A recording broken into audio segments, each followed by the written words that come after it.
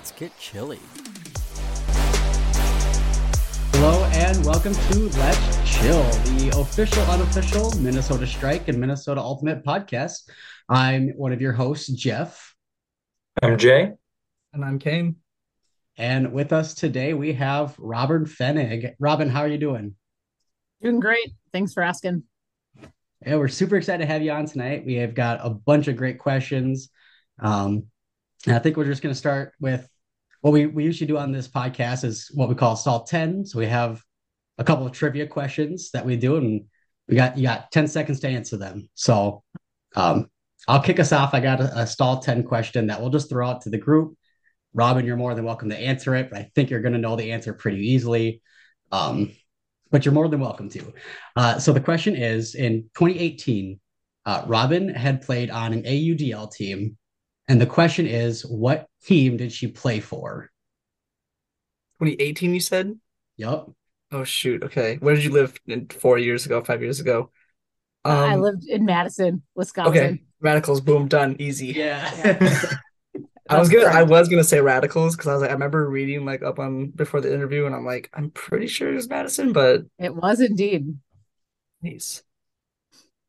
It Interesting. may have been tricky because I had my married last name, so that I think people forget that I was that also that Robyn. So Right. yeah. Okay. Nice. Jay, you have one? Yeah, I do. All right, I want to direct this one actually at Kane because we were poking some fun reading articles earlier today. Kane, Jeff recently wrote an article, the 5 strike players to watch in 2023. Kane, who was the second player Jeff mentioned in that article? All right, full disclosure, have not read it yet. I don't even know that answer. I don't know the order I put It was in. Robyn, obviously. No, it was not. I was really hoping. Robyn was the first player I mentioned. I don't remember the second. Jane Cook. It's Cook, the pronunciation of the last name? Yeah. Okay. That name does sound familiar. Again, I haven't read the article, but I've seen the name, so I'll take partial credit. Half a point for Kane. You know what? I'm gonna send one right back to Jay then. I got a question. How many teams are in the Premier Ultimate League as of 2023? I have no clue. I'll give you a hint. It's the same amount of siblings that you have. Oh, was it 12? It's 12. Because the Philadelphia Surge got added this year. I'm not gonna lie. I was gonna say 9. That was gonna be my guess without the hint. Right.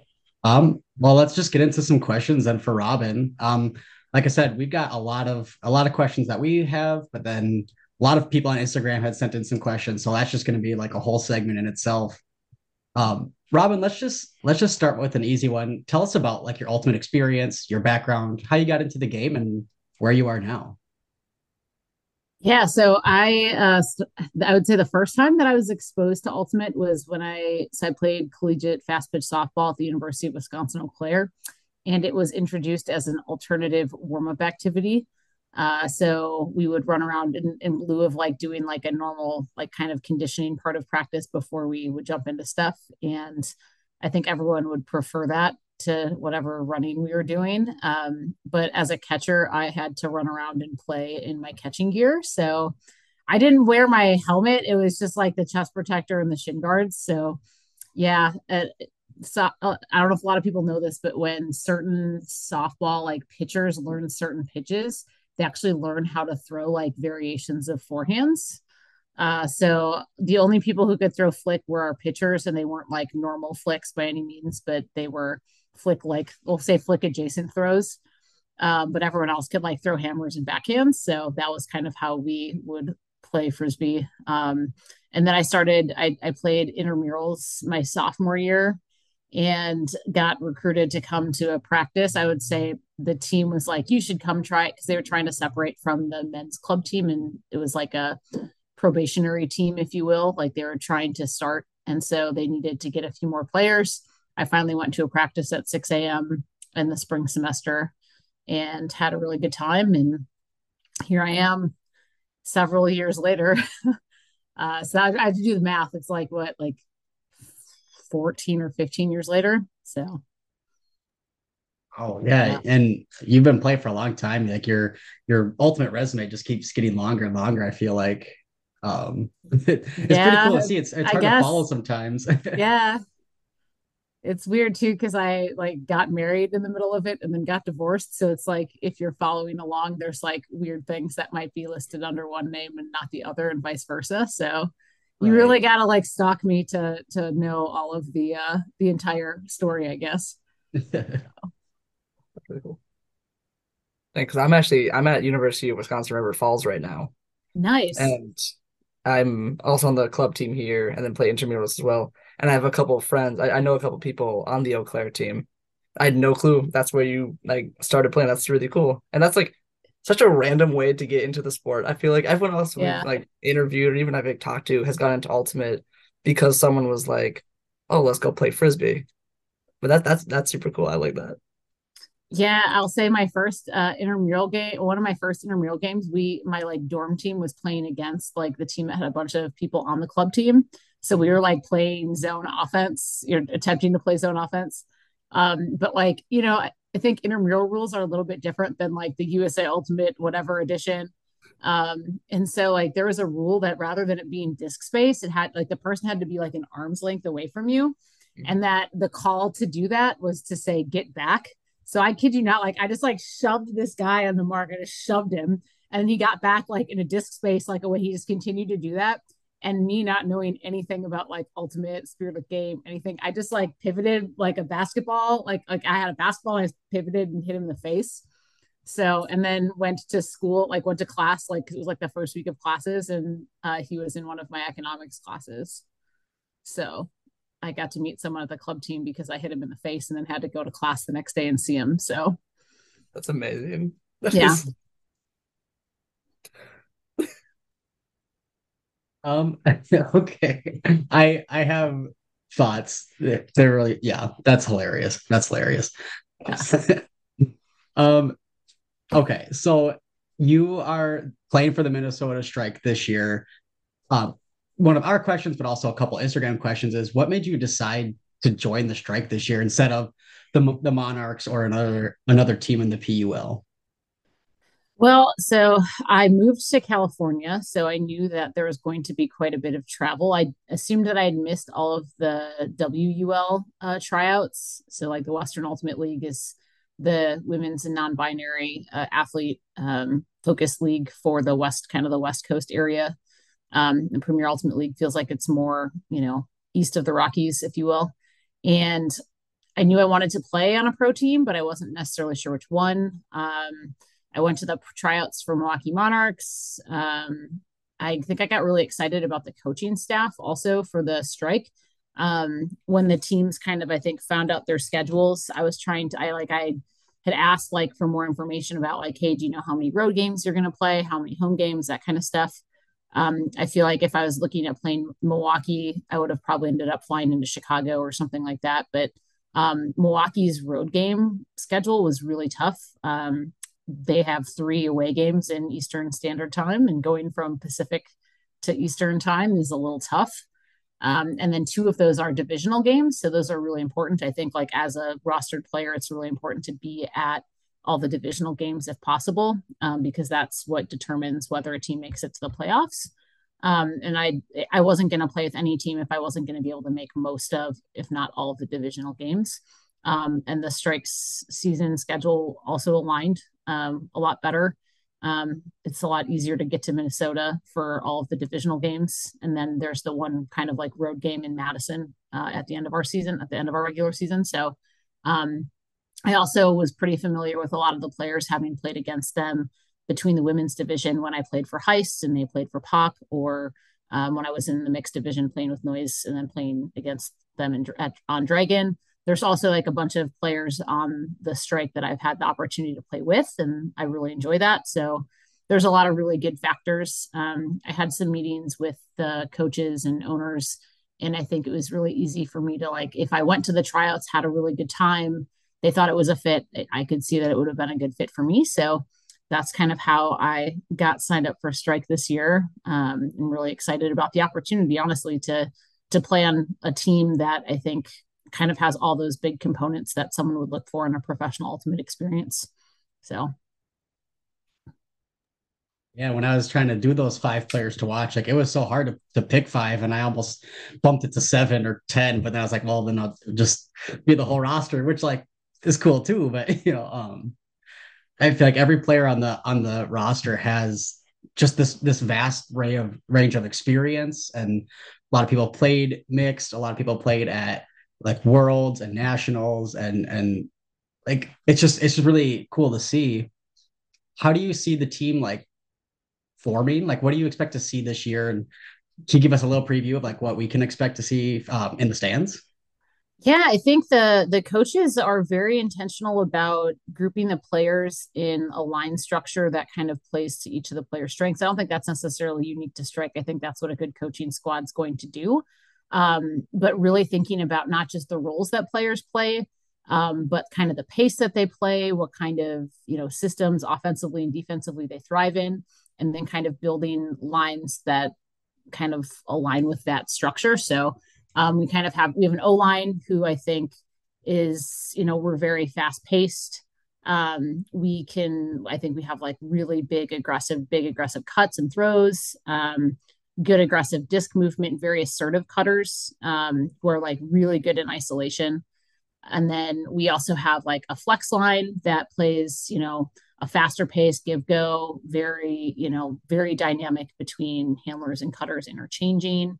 And then we also have more of a traditional defensive line that is really like built on letting some creative throwers get to throw things really fast and transition out to space to people like, Jane Cook, who's a monster receiver, super fast, can run down anything, right? So I like that the coaches thought intentionally about how to put people in those roles and I think did a pretty good job of communicating that from the tryout process, and then also built the tryouts around finding people that fall into those structures.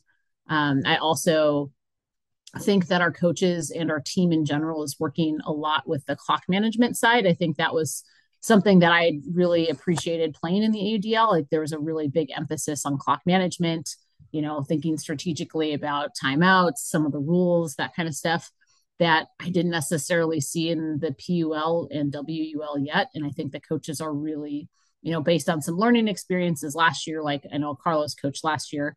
Pat's obviously new to the coaching squad this year, but I think they're doing a really effective job at incorporating that into our film studies, into our practice plans. I mean, it was incorporated into tryouts, and I feel like people are being pushed in that way. I really like to think about the rules in that way for the pro game, and so I've been really enjoying that aspect as well. And I think that our team will do a pretty good job of managing the clock. I'm expecting that, at least just because we are putting a lot of time and energy into that. Interesting. That's a good little preview to look for. So kind of bouncing around a little bit, but you had kind of mentioned like playing in the PUL, the AUDL. You haven't played in the WUL. Is that correct? No, I have not yet. Okay. But with those 2 leagues, and then again with all of your experience playing on all these other teams and clubs and everything, like how do you see the game differing in these leagues, and like how do you see that, like I guess like what has been like your best experience with that? What do you prefer? What do you like from these leagues? What do you dislike? Yeah, I think the professional game, because it's, players are only having to play one game, I think that they manage their bodies a lot differently than you would through a tournament where you're being asked to play 3 to 4 games a day across multiple days of competition. So I think that players really have the opportunity to like really go all out on every single play and every single point that they play. And there's more support around helping care for players on the sidelines and stuff like that, which is definitely not something that most teams are accustomed to in the club division or college division. I mean, that depends, largely on your club structure and some of the resources you have. I do feel like the single game play, like because it's timed, you're not playing to a prescribed point score, that everyone is going to play the same amount of minutes, if you will, in a game, that I think that also equalizes when there's a team, when you're preparing for your next game. You know that the team is going to feel very similar to you. The only difference might be whether they traveled or not, or whether you traveled or not. But you can you plan for the load. It's really easy to train and prepare because you know exactly the duration you're going to be playing, kind of the approximate number of points. And you can watch a lot of film, break down like how you need to break down your conditioning intervals to match, the points, the duration of points that you're going to play and that kind of stuff. So I think it's a lot easier to train and prepare. And then it's also a lot easier to perform as an athlete when you only have to do it for one game. You also get a lot more time to prepare for a specific opponent. So your game plan can be a lot more solid in that regard. Whereas like with a tournament, you might know all of your pool play opponents and you might kind of guess which teams you're expecting to play in your crossover rounds or your bracket game and adjust kind of as you can on the fly. But there's so many other variables throughout an entire weekend that you can't necessarily do the same level of scouting and preparation as you do for, a whole week or multiple weeks or even months, because we know our whole schedule right now. So we can start the preparation now. I've got a dog that's very happy apparently by something going on outside. But I think like as an athlete, I really do like the pro game. I will say probably my favorite experience though is any opportunity I get to play international ultimate, whether that's like a world championship level, whether it's a fun tournament like Windmill or Tom's tourney, or I think that there's so much to be learned from the way other teams and like structure their offenses and it really challenges me to think about how do I value space? How do I want to use space on the field? What types of structures I might thrive in or prefer. So I think that getting the opportunity to play internationally in Europe specifically has been really, really good for me to grow just the way that I see the game and help me really think about where I thrive, how I thrive, and the types of like offenses and defenses I really like to run. I think I don't know if that answered the question. I feel like I talked for a long time though. No, that was good. That's super interesting. I didn't even think about like international play, that like how that totally changes the game itself. That's really cool. Yeah. I'm very thankful for the experience that I've gotten to have between national teams and then playing with Yaka, which is the women's club team that I sometimes play with just outside of Paris. So then I'm actually this year I'm an assistant coach for the Irish mixed national team for the European Championships. So getting to like learn a whole new set of players, different strategies, and then also like get to push push the team a little bit strategically. I'm also getting to do like more one-on-one skills coaching because that's something I can do, abroad, several hours away. So that's been really fun to push me as a coach because I don't typically get to do that. I feel like when I've coached, I was doing more like the big picture, like macro field, level line management stuff. So I feel like other coaches that I've coached with have gotten to dive into that individual skills coaching. And it's really fun to do that with national team level athletes who are really serious about their training, ask phenomenal questions. And it's a really cool exchange to go back and forth. That's sick. I feel like we need a second to process how much like you're just like spouting at us right now. This is crazy. Like there is no way to like understate how impressive it is to us, or overstate, I should say, so not understate. That you're just dropping like we have a list on this doc of like questions and stuff of some of the things you've done. That is so cool that you like are coaching a team in Ireland from California while playing in Minnesota. Is this all at the same time? Like what is like your year to year breakdown? Like what are the seasons for these different leagues you're in? I don't know if I heard the whole question because my dog was barking at an Amazon delivery driver, but I think I heard enough of it to answer. So the season breakdown, I think when it comes to, I think it's easy for me to like differentiate between like the US club season and then the other opportunities, because the US club season is the same every year. It, runs roughly, May, or now that I'm out here, it starts way earlier. Like I'm already doing tryouts out here just for a team to practice with. But like the club season, the competitions run July through October every year. And so like the PUL or the WUL, it's kind of like a January to June. So the front end of that. And then this coaching experience, obviously, like it was definitely something I wasn't planning for when the opportunity presented itself. I had been playing, you know, in Europe a few years, essentially starting in 2018, took a break during COVID like everyone else, but have been trying to go at least once or twice a year since then. And so just kind of making those connections and having that opportunity was like, I think that it'll be a really good opportunity for me to push myself in the coaching realm, just because knowing that my life was maybe going to be in transition, that it would be a good way to like continue to engage in strategy talks and those high level things that I wasn't sure like necessarily where I'd end up or what my playing season would necessarily look like. But I knew that I could like push me and keep me engaged, like my brain engaged, no matter where I ended up, at the end of the day with the job and all that stuff. And honestly, like training wise, like my off-season training starts, November, like beginning of November. Runs, I'm just wrapping up my like off-season like lifting cycles and stuff, and we'll be heading into more of like an in-season. Like I try to do like I've been lifting and doing like the programming with Strive and Uplift since 2018. And so I try to do like 2 in-season cycles from, April, like mid-April to the end of the club season. So trying to go through that strength and conditioning programming at least twice for in-season stuff.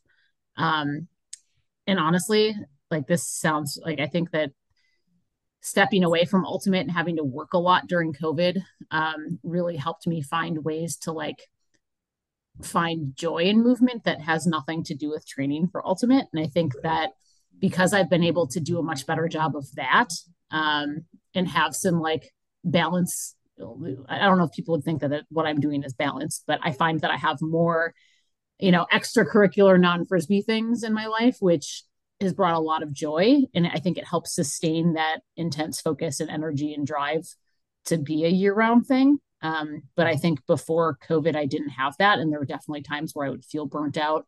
But I think now I found a little bit more balance and found some more gentle ways to be active where it's really just moving for the sake of moving and has nothing to do with on-field performance. So I think that helps a lot as well. But it does take a lot of meticulous planning, I think, to make sure that I'm hitting all of the metrics and goals that I have, and then also meeting all of the commitments for my various teams that I'm involved in. So thank God I'm a planner by nature. I bet you're very organized. You sound like very meticulous. In some ways, yes, and in some ways, no. But the ways that I need to be, I definitely am. So, yeah.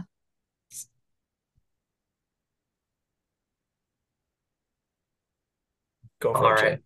All right, awesome. So Robyn, we've been hearing a lot from you, but I want to move towards like these more rapid fire questions that we have. We have about 8 like rapid fire questions, just some quick fun questions for you.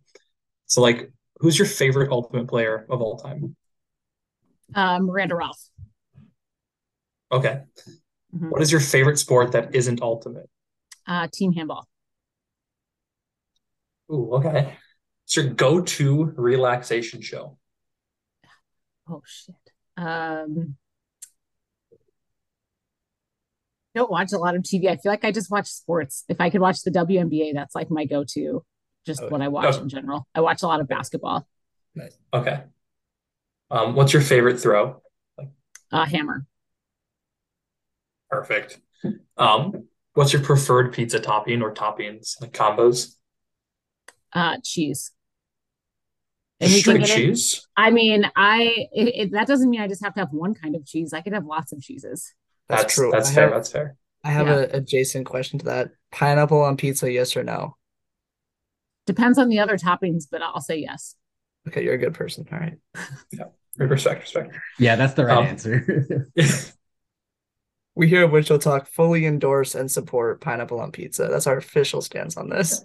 Yeah, I feel like especially if you have like something kind of spicy or like salty, like if you got a good salty meat, like or something spicy or both, like pineapple's a good addition. But like I'm not gonna like if it's like some pizza that's got like arugula and prosciutto and something or tomatoes or something, I probably wouldn't.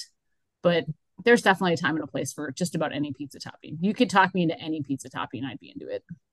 Here's my pizza order: barbecue sauce, pineapple, banana peppers, chicken and bacon. I like that you put the pineapple under the chicken and the bacon. That's like, I feel like usually it goes on top. And that's why people are like, sometimes pineapple can be really strongly flavored, but if you put it below the salty foods, I think that would make a huge difference. And the order I listed them was intentional and totally not just accidental. Oh. Yeah, no, I don't necessarily have an order of how I put them on, but yeah. But yeah, it's the sweet and salty combo. Like you're absolutely right. Like absolutely. yeah. That's perfect. I actually used to work at a pizza place for many years, like 3. And I always did like pineapple and green olive. So it's pretty Still good. think It's pretty good. it needs like a meat though in there too. Like I definitely would be pro green olives and pineapple, but I definitely also want a meat. I think that's why ham is often tossed on there because ham is one of the saltier meats, I feel like. Yeah, And so I it would definitely agree. is a good combo. Yeah. Anyway, back to the rapid fire questions that we Yeah, moving Now away that from we pizza totally toppings. That's interrupted the actual rapid interview. fire. Yeah, we interrupted everything to talk about pizzas, but that's fine. It's an important topic. The next one is, do you have any hidden talents and any hidden talents that you'd like to share with us? I'm really good at like identifying world flags. I don't know. That's it's random. I don't know what else I'm good at. I don't know. Dang. I wish That's we pretty knew cool. that because we would have just had a bunch of Had world had like flags a ready to go. PowerPoint, yeah, a Yes, PowerPoint. Yeah. Where you're like, yeah, 100%. list I all would have these put that flags. together and done like a Yeah, little trivia. Like, all right, let's do this. yeah. Next time you're on, we'll have a mid-season interview when the strike are undefeated. I'll be like catching up with Robyn. We'll just do like a little quick, A like quick, that'll be your stall 10 question. It'll Okay, be, can you great. get these 10 flags in under 10 seconds? That sounds great. I'm into That'd be that. insane. I feel like it's going to depend on how fast you can share your screen and click through them. Like I think there's a couple other variables. You Right. could, it can be a really slow, it'll be a legitimate slow 10-second stall count. Yeah. Yeah. You spent a lot of time in the Midwest, and we're all from Minnesota. Do you call it hot dish or casserole? Are they the same? I feel like hot dish and casserole aren't the same thing. I feel like casseroles are like anything that's kind of like it's got to be, it's in the casserole dish. Hot dish to me is like a type of casserole, and usually it's topped with tater tots, isn't it? Like every time I've had like some variation of a hot dish, someone's like, let's put tater tots on top.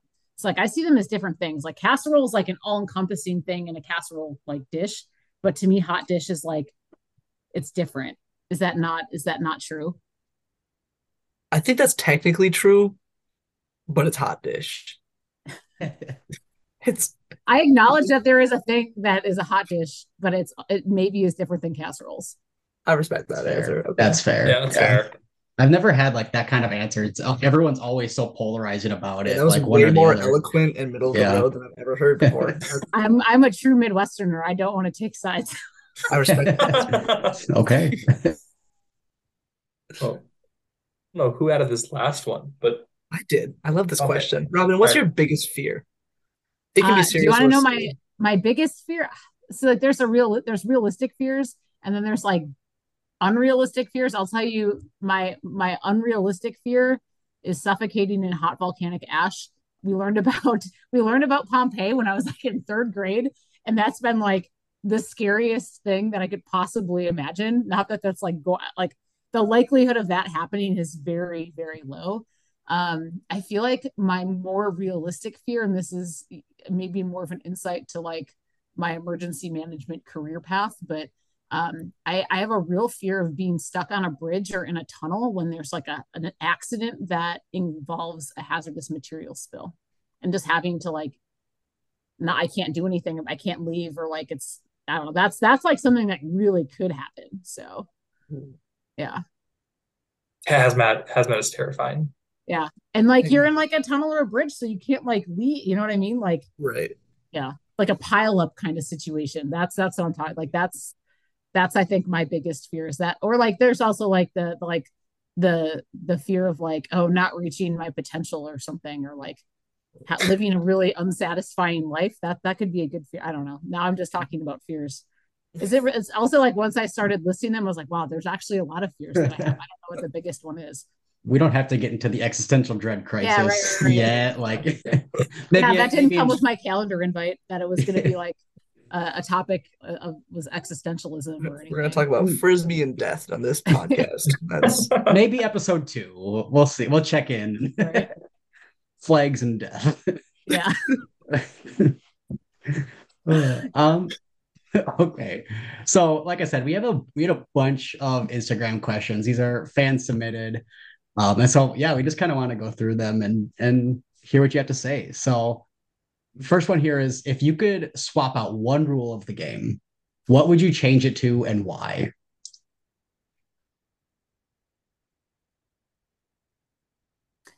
I really like the 7 second stall count. I really would change it. Like, especially, like, I don't think I would have it for like kids be maybe that fast, but like, I like it for like the higher levels of club and the pro. Like, I think ultimately people are playing with 7 seconds of a stall count anyways. And then I would rather have it in the pro setting to have the officials like stalling it. That's not the case in the PUL. So like the PUL didn't go to a 7 second stall count this year. I just think it would help speed up the game a bit. Um, yeah, I think that would be my preferred rule change. And if we could like institute like a 2 point line, I'd be super into that too. I've seen a I lot would of swap anything out though for that one because I would just add it. I don't think I would want to change anything else. interesting. Where would you put the 2 point line? Because like so the AUDL did that in the All-Star game last year, and like the score just inflated like that. Like it was crazy. Yeah, but there's no defense in the ADL All Star game either. Like, That's true. so That's true. like I think if it's a meaningful game, honestly, like I know that the ADL is experimenting with some out of bounds pull rules and stuff. I think if you would have just put if you instituted a similar rule to like WFDF, so like international frisbee, like you can choose to take the pull like where it goes out of bounds or at the brick, um, and essentially just put the 2 point line at the brick, so that if you pull out of bounds, you're giving someone the opportunity to get 2 points, right? Like I think Yeah, that makes sense. that would be a great rule to just do. And during regular season games when teams are playing defense, like that's going to be a more impact. Like I take the score. I mean, I think the scores would definitely be higher if we instituted that rule, but I think that teams would also adjust defensively. But in the AGL All-Star game, there's no. I mean, there was very little defense unless someone's getting like a massive highlight worthy layout block. They're not, or a sky or something. They're not playing a lot of defense. Yeah. It's like Yeah, watching cool. the NBA All-Star game. It's like It's a slam why dunk are we even keeping contest. track of points? It's like whose line is it anyway? Whose line is it anyways? Like the points don't right. matter. Dang, you kind of just sold me on the 2 point line. I mean, I like Because it for Goldie, so I think I would like it for Frisbee too. right. That's super cool. Because I thought it was really cool. I was really excited about it when it was announced for the All-Star game. And then when I saw the score was like 24-42, I was like, okay, so clearly we shouldn't. But I guess, yeah, like rewatching like the highlight reels and stuff, you look at it. I mean, it's the All-Star game. It's just put on a big show of like fun frisbee. So that's Yeah, interesting. and I think it's interesting too because I like watching the AGL playoffs last year, like thinking about when New York was like kind of running out the clock in their semis game, and like taking like those massive backwards like reset dump throws and stuff. Like I think that it would actually incentivize people using the whole field in different offensive settings, not just when they're trying to run out the clock. And I think that like that's the goal. I think of a 2 point line is like you want people to make the field bigger because you want to see some like one-on-one matchups, because I think that's going to produce the kind of ultimate that I think is exciting. It doesn't necessarily mean it has to be like layout catches and terrible decisions to make like amazing plays or something, but you're going to make the field bigger and you're going to see players in one-on-one settings. And that's when I think you get to see players demonstrate like the type of athleticism that is their superpower when they're in one-on-one space. So this is decidedly making the field smaller, but would you be a proponent of backcourt violation then? to kind of force them to keep moving up? I would totally like that during active play, but I think like if you put the 2 point line where someone could tap the disc in the middle of the field at the 2 point line, like pulls are going to get better. And if you have the backcourt violation thing, like it's going to initiate the offense a lot sooner. Yeah. I like that. Cool. Kane, do you have a question or do you want to ask one? Yeah, absolutely. So okay. The question that was submitted on Instagram literally just says scooter, hammer, thumber. Oh, I think it was Scoober Hammer. I think it's supposed to be Scoober. Okay, that's what I wrote, but I want to make sure. And I would go hammer, yeah, 10. Like I guess like if we're talking short range, I'd probably like my Scoober's better than my thumber, but I've been working on it. I like it for Goalty a lot, but my hammer is definitely the best out of all three of those throws. Yeah. Hammers are so much fun. I love it. It's I think I can confidently say it's all of our three favorite throw. All three of ours. Yeah. I mean, we even have a disc. The three of us like share discs, and one of them just says hammer, yes, or definitely. It's like that's awesome. Best throw. Yeah, there's one choice. During tryouts, we were doing like buzzer beater scenarios, and like my team we turned it over, and then we got the turn back, and then we had like a couple of seconds left or whatever, and I like looked at the clock, and like my response was I just threw Byers like a 50-yard hammer because it was the easiest way to get her the disc without having to like try to break my mark or put something up that would let somebody else catch up to it. And like everyone was going nuts. I'm like, everyone should have 50-yard hammers. It's fine. Like, do you think it's because you were a catcher though? Like, oh, absolutely. The hammer was definitely my most confident, like the first throw that I felt super confident in. And like my college captains were like, hey, so we're going to make a rule for you that you can't throw hammers in games until you have confidently learned how to throw a flick. And like at the time I was like, oh, they're just like trying to kill my fun. But then I realized, oh, because it has the same grip, it's actually just great. They're just like essentially teaching me that if I have a flick grip, I can just really easily use a hammer. So yeah, I think that's why like that grip is definitely my preferred grip to throw in, because if I can't throw a flick, I can, put a hammer out to the break side. Like it's great. Absolutely. As someone who is also a catcher in baseball, like not softball, baseball, but so similar enough.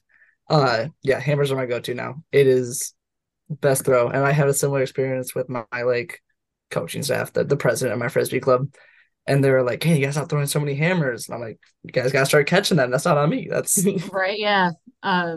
I also think too that like I was explaining this to somebody, like the mechanics of throwing a hammer as a catcher, because like it's all about like using your core, like be like your throwing motion super compact and super efficient, whereas like compared to like an outfielder, it's like this big loopy full body thing that it's like being able to get a hammer off quickly and precisely. It's like I'm so happy that was what my skill set was versus trying to make my throw a lot more compact, because like I feel like I get so much power from being able to like utilize the same throwing mechanics. Okay, here's a question that I wish I had read this article. It says, a while back, you wrote an article about D-line swagger. Is there anything new or different you'd say now? I think that like part of that exercise, like I think that was really just like everybody should find the thing that is their superpower. And I think it was coming from the lens of playing on the D line on Dragon in 2014 at Worlds, and a conversation that I had with one of my teammates like in between games. And honestly, like thinking about how like players, I think, focus so much on their weaknesses and like trying to get better that they don't, come into their own and like really appreciate the strengths that they have and how they can maximize that for a team. I do think that that's something that the pro game does help push, is that you have players who maybe their role is like, it's a very specific thing, but it's built off of their strength. Versus like in a club team where you have to have a bigger roster, you're, planning for lots of different scenarios. A lot of times it's like you're thinking about how to limit your weaknesses against an opponent. And I think the pro game does kind of push that narrative a little bit more. Does anything change? No, I think everybody should find the thing that makes them confident, that makes them feel strong and empowered. and that they should really feel comfortable owning that. I also think there's been like a lot of conversation around equity in terms of having non-male players like have a lot more swagger in our sport and just sports culture in general. For those of you who watched the women's Final Four in the basketball, like getting to see some of I would say the most swaggy like female athletes on the planet right now. We're probably getting paid the highest amounts of money relative to like professionals because their NIL deals are wild. But like getting to see that and like have that take front stage, I think is like it's pretty impactful and cool. So I don't think a whole lot has changed. I think I'm probably better at being able to point to the things I'm good at now than I was in 2014. But I think that comes with playing more and being older and just being comfortable with myself. Sure. That's awesome. So we actually had another question submitted on Instagram that kind of transitions nicely from that. They want to know, how do we foster the growth of professional women's sports and mixed gender sports? Um, Quite frankly, I think it starts with having more non-male role models for younger athletes so that they're socialized to see female, non-binary, trans athletes like in positions of power, being the ones dictating strategy, coaching, like being seen skillful and knowledgeable and badass in as leaders, because I think that changes how people value the media they consume later. So what I think like it starts first with having more female, non-binary, and trans coaches in youth sports, and then having more male assistant coaches, like seeing what it's like for people that they're used to being in positions of power actually supporting and reinforcing what these other voices that have been more marginalized. So I think that that's important. I also think that having more media coverage is immensely helpful. A lot of the stats are coming out from the women's Final Four this year. Honestly, the entire women's NCAA tournament had better broadcast slots, better channels, and they're seeing that actually people do want to consume this stuff. It's not just, oh, no one wants to watch it. Well, was it that no one wants to watch it or that you didn't give people a chance to watch it? So I think that increasing the coverage and the access to that coverage, making it easier for people to see is a huge component of it. And then just valuing the different skills or like a wider variety of skills and types of athleticism.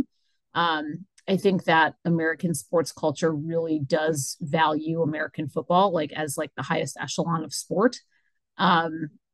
And it'll like if you go to other countries, that's not necessarily the number one sport that they consume.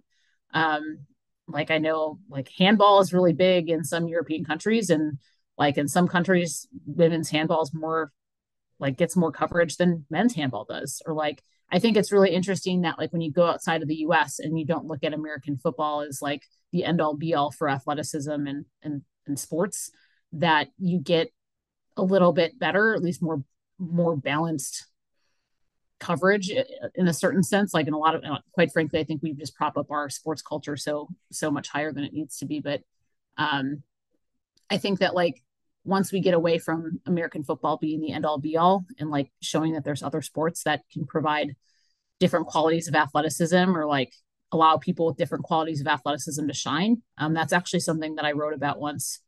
Was about the thing I like about Ultimate is that there really is a role for every type of athlete and teammate, because the field is so big and we're outside and a disc flight is very different than the way balls move and stuff. Like you can have an offense that's designed for short, fast people. You can have an offense that's designed for tall, slower, but can jump people.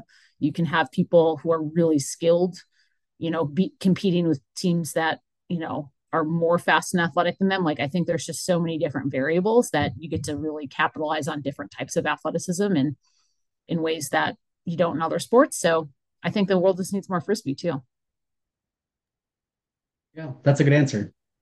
So kind of not related, I guess, but what you had said kind of reminded me of seeing your Instagram and just like you've been posting a lot about like your end zone celebrations and stuff. Like can you talk to us more about that and just like how that is even very visibly like empowering the celebration and being a badass like woman after you succeed on the field? Um, I just think that for the longest time, I was told that like spiking was bad. Like, I think it's not great to spike it on people. Like, I don't think that people should be throwing anything at anybody like at close range like that. Like, you could hurt somebody, maybe not as much of the disc, but I mean, like if you do the any other ball or implement, like you shouldn't be doing that. But like I think honestly, like getting more into the WNBA and like women's college basketball and seeing that there's like a lot more trash talk and a lot more celebrating like it like I when I watch that I feel excited. I feel like I'm ready to go dunk on somebody, right? Like I'm ready to go to go do something. So I feel like if athletes just celebrated more, your team dynamics going to be more fun. You're going to enjoy it. And like honestly, like I don't think like as an opponent, if someone spikes and like gets really amped and has an awesome celebration, I'm like, I'm ready to go. Like let's turn it on. Like I'm coming back at you. Like I think it just elevates the game and it elevates the competition. It gets people in the zone. Like I just don't see like a drawback from it. And I think it's important that people celebrate their teammates and how awesome they are. I think everyone could handle more celebration in their life. And that's kind of a path that I've chosen since coming back after COVID is that like I didn't play for like a year just like everybody else did or a year and a half or whatever. And like why should I not enjoy my time with my teammates? Like I'm here having fun. We're all working hard. Like let's have some fun. So Absolutely. One of my favorite things about sports, especially frisbee, because there's a lot you can do with it, is just seeing like the celebrations after a point. What can us three as fans, because we're gonna try and get to every strike game at home this year. That's kind of my goal for the summer. What can we expect as far as team celebrations and individual celebrations from you? honestly, when I was at practice, I just try to like get people to just like I was actually just asking people to kick spike it because they were like, well, how should I spike it? How should I celebrate? I'm like, here, just kick spike it. It's fun, whatever. And people, I think even that, like, I think there's a lot of players in the Midwest in particular. And I don't know if this is a Midwestern values thing where it's like we don't want to make people feel uncomfortable or anything. Like a lot of my teammates, because they've been there before, they're like, oh, I've been here before. I don't need to celebrate. It's like, yeah, you've been here before, and like get your teammates hyped that you've been here before. And in fact, I'd like to see you do it again another 5 times this game or this practice. Like, I don't know. I've been just trying to get people to celebrate. So I think that I'm hoping that we'll see some spikes. I think some people, you'll like, I know like Alicia Carr's like go to is like to throw just like throw the disc up. Like that's her celebration. And yeah, I think you'll see some celebrations. I'm also like all about like chest bumps, high fives, handshakes, all of that kind of stuff. So we got some games to lay those out as well. I also just like rushing the field, cheering, like that kind of stuff. So I'm definitely like an exuberant celebration person. I'm like here to like kick your ass kind of person, but I'm totally for people if that's what they like to do to celebrate. It's not my cup of tea, but I'm like an exuberant, joyful person and kind of goofy. So that'll be probably the types of celebrations you'll see from me. Now I have to Nice. practice them because they have to be good. I don't score a whole lot though. Like that's the problem as a thrower. You don't get to celebrate a whole lot. You don't get to do a lot of spikes because you don't score.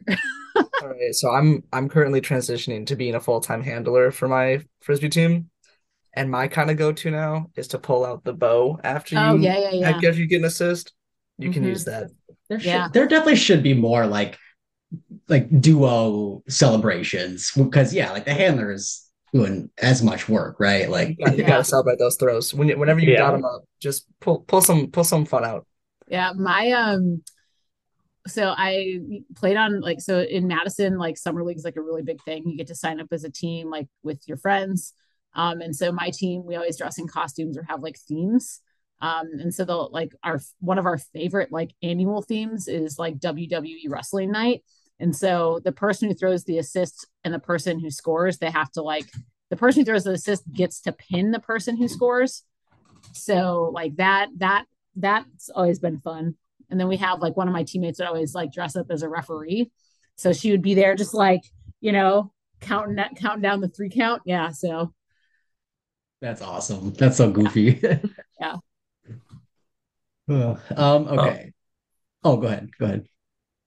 I was just saying we have a semi-related question to Summer League from Instagram. One asks, "What's your favorite Summer League team?"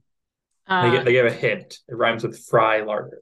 it's the tryhards. So we named our team like, so we were like a bunch of people who do really like to try hard but also really have fun. So our franchise, if you will, used the Die Hard series, but we would use Try Hard instead of Die Hard. So we have, Try Hard with a Vengeance, Try Hard 2, Try Harder, Live Free, Try Hard, A Good Day to Try Hard. Like there was a lot that we could work with. We actually ran out of Die Hard movies last year, so we were like, man, what do we do? Like, and then I ended up moving away, and I think there's people who aren't going to play Summer League this year from that group. So I think it's time. It'll be another rebranding, different thing, but yeah, the tryhards were definitely my favorite forever.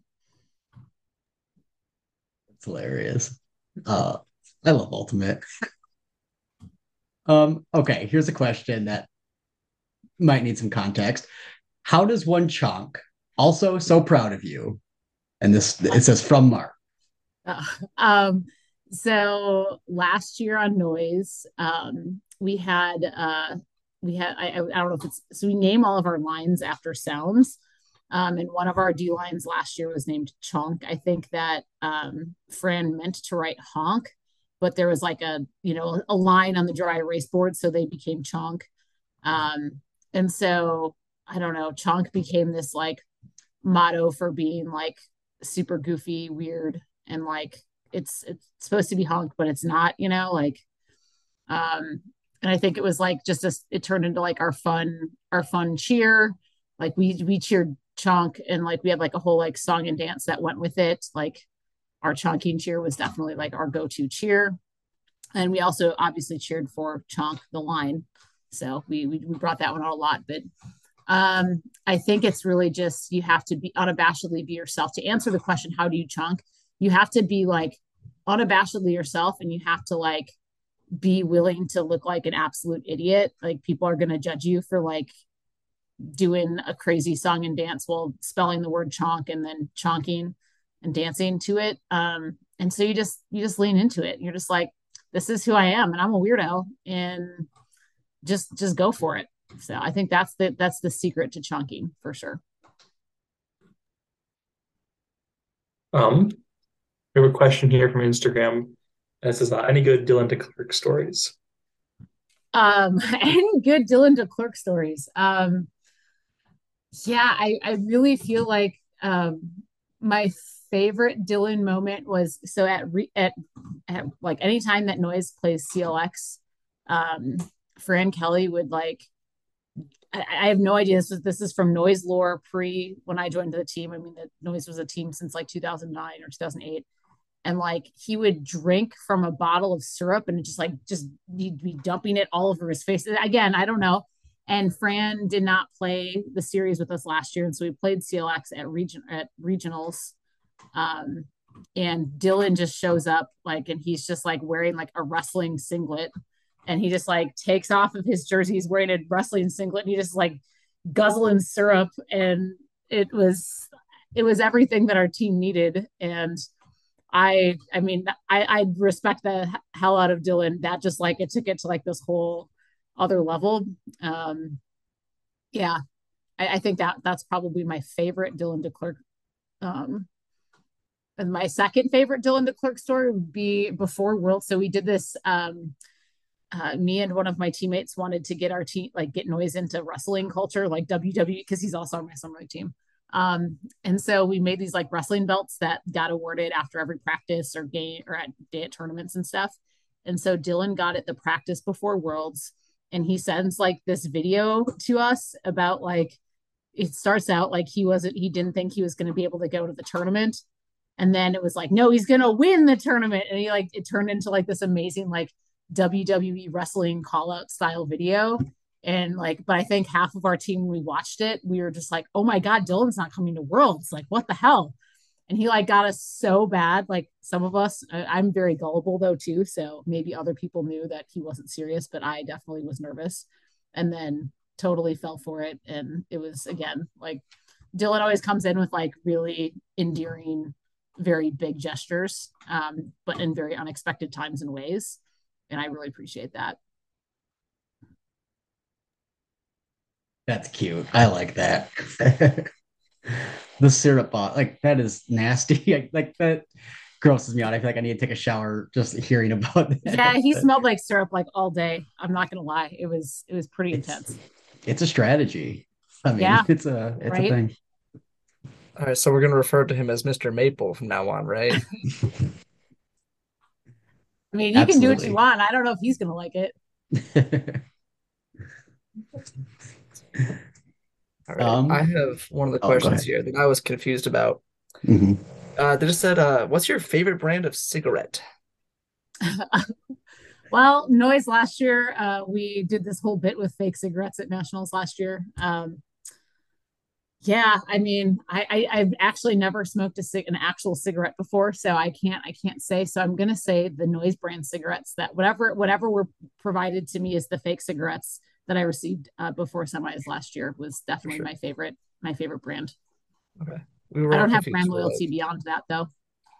before the interview, we're all just like, we were all talking about that question in particular. We're like, I feel like she's way too active to even have time to smoke cigarettes, Here, much wait, less hold on a to sec. take over. I'm getting something off of my refrigerator. Oh boy, Excellent. this is gonna be great. Bringing Here, props in. this is my favorite photo from a frisbee tournament. It's of me pretending to light a fake cigarette before semifinals. Oh And my Amazing. gosh. I've never lit a cigarette. I've never smoked one. I thought that was a pretty realistic looking like bit, right? Like, Yeah, It looks real to me. yeah, I could be yeah. I convinced. mean, All like right. when we were playing, like if you watch like footage of Noise playing semis and finals, like you're probably gonna see that people have like fakes or they have cigarettes like tucked in their headbands or behind their ears. They're fake, I swear. But it was pretty funny. I don't know, like it was just a joke. I don't know. That's We have a awesome. lot of props on Noise. If that's not if that's not clear, we've got a lot of props. Great. That's That's awesome. awesome.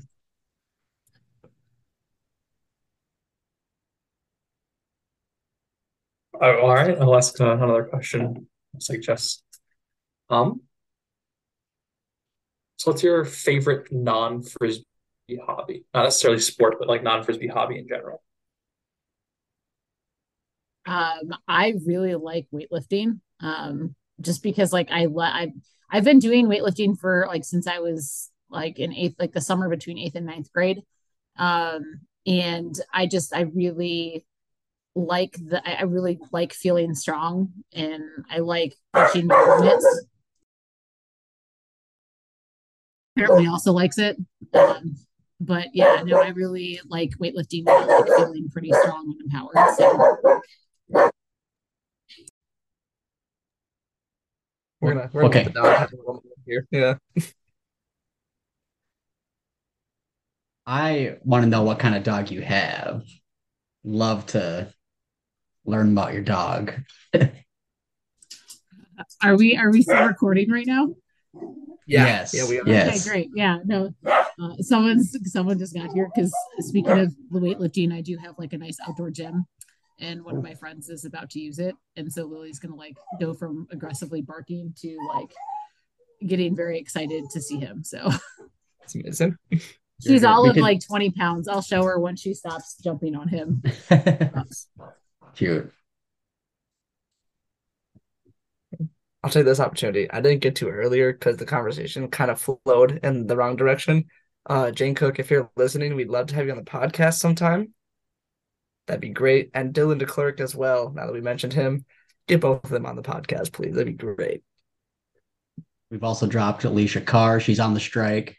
Uh, let's just get everyone, yeah, everyone we've mentioned in We'll this just cycle episode. every single strike player. Let's go. This is great.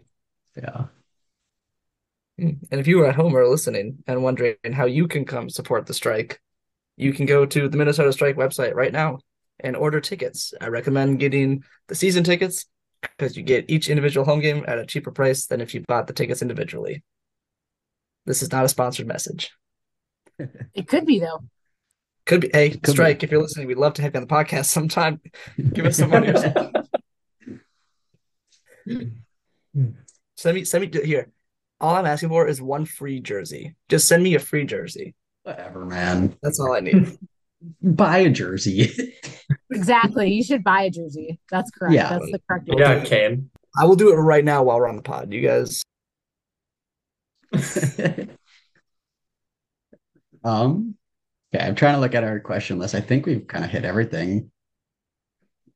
Do you guys have anything else? Yeah. Um, okay, sorry. I'm just like going through all our questions because we had a bunch and like all the Instagram questions. Yeah, Robyn, this has been great. We really enjoyed having you on. We really appreciated your insights, your funny answers, your serious answers. So glad we could have you on today. Yeah, thanks for having me. It was a good way to get me out of work at a reasonable time. So I appreciate that.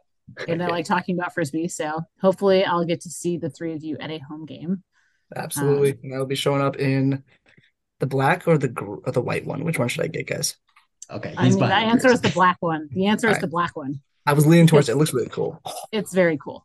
That's cold. All right. And for all the listeners out there, a professional or Premier Ultimate League jersey ranking will be coming your way soon. And the Minnesota Strike's obviously at the top, right? This honestly is really cool. It's really cool. Yeah. Yeah. Okay, just gonna wrap it up here. Robyn, do you have anything else you wanted to say? You want to ask us, or I mean, like I said, you've been a great guest. Thanks. I don't have any questions for you all. I feel like I've talked for much too long, but I'm really thankful for the opportunity and excited to see y'all at a home game. Definitely, yep. And yeah, like I said, for listeners, the season starts in just a couple of weeks here. The Strike have a couple games on the road to start, so I think their first home game is in May, but they're at Seafoam Stadium too this year. So definitely looking forward to coming out supporting them. You can follow us and the Strike on Instagram and Twitter and Facebook. We've got a lot of exciting content coming out. The Strike, again, their season is just in a couple weeks away. So we definitely hope you follow us, subscribe to our content, and follow the Strike. And we also want to just say that this episode is presented by the R1P1 Network. Again, they're doing this great social media content for us, making all the YouTube thumbnails and all the graphic design for us now. So again, want to shout out them. They've been great for us. And also a guest star of Robyn's dog.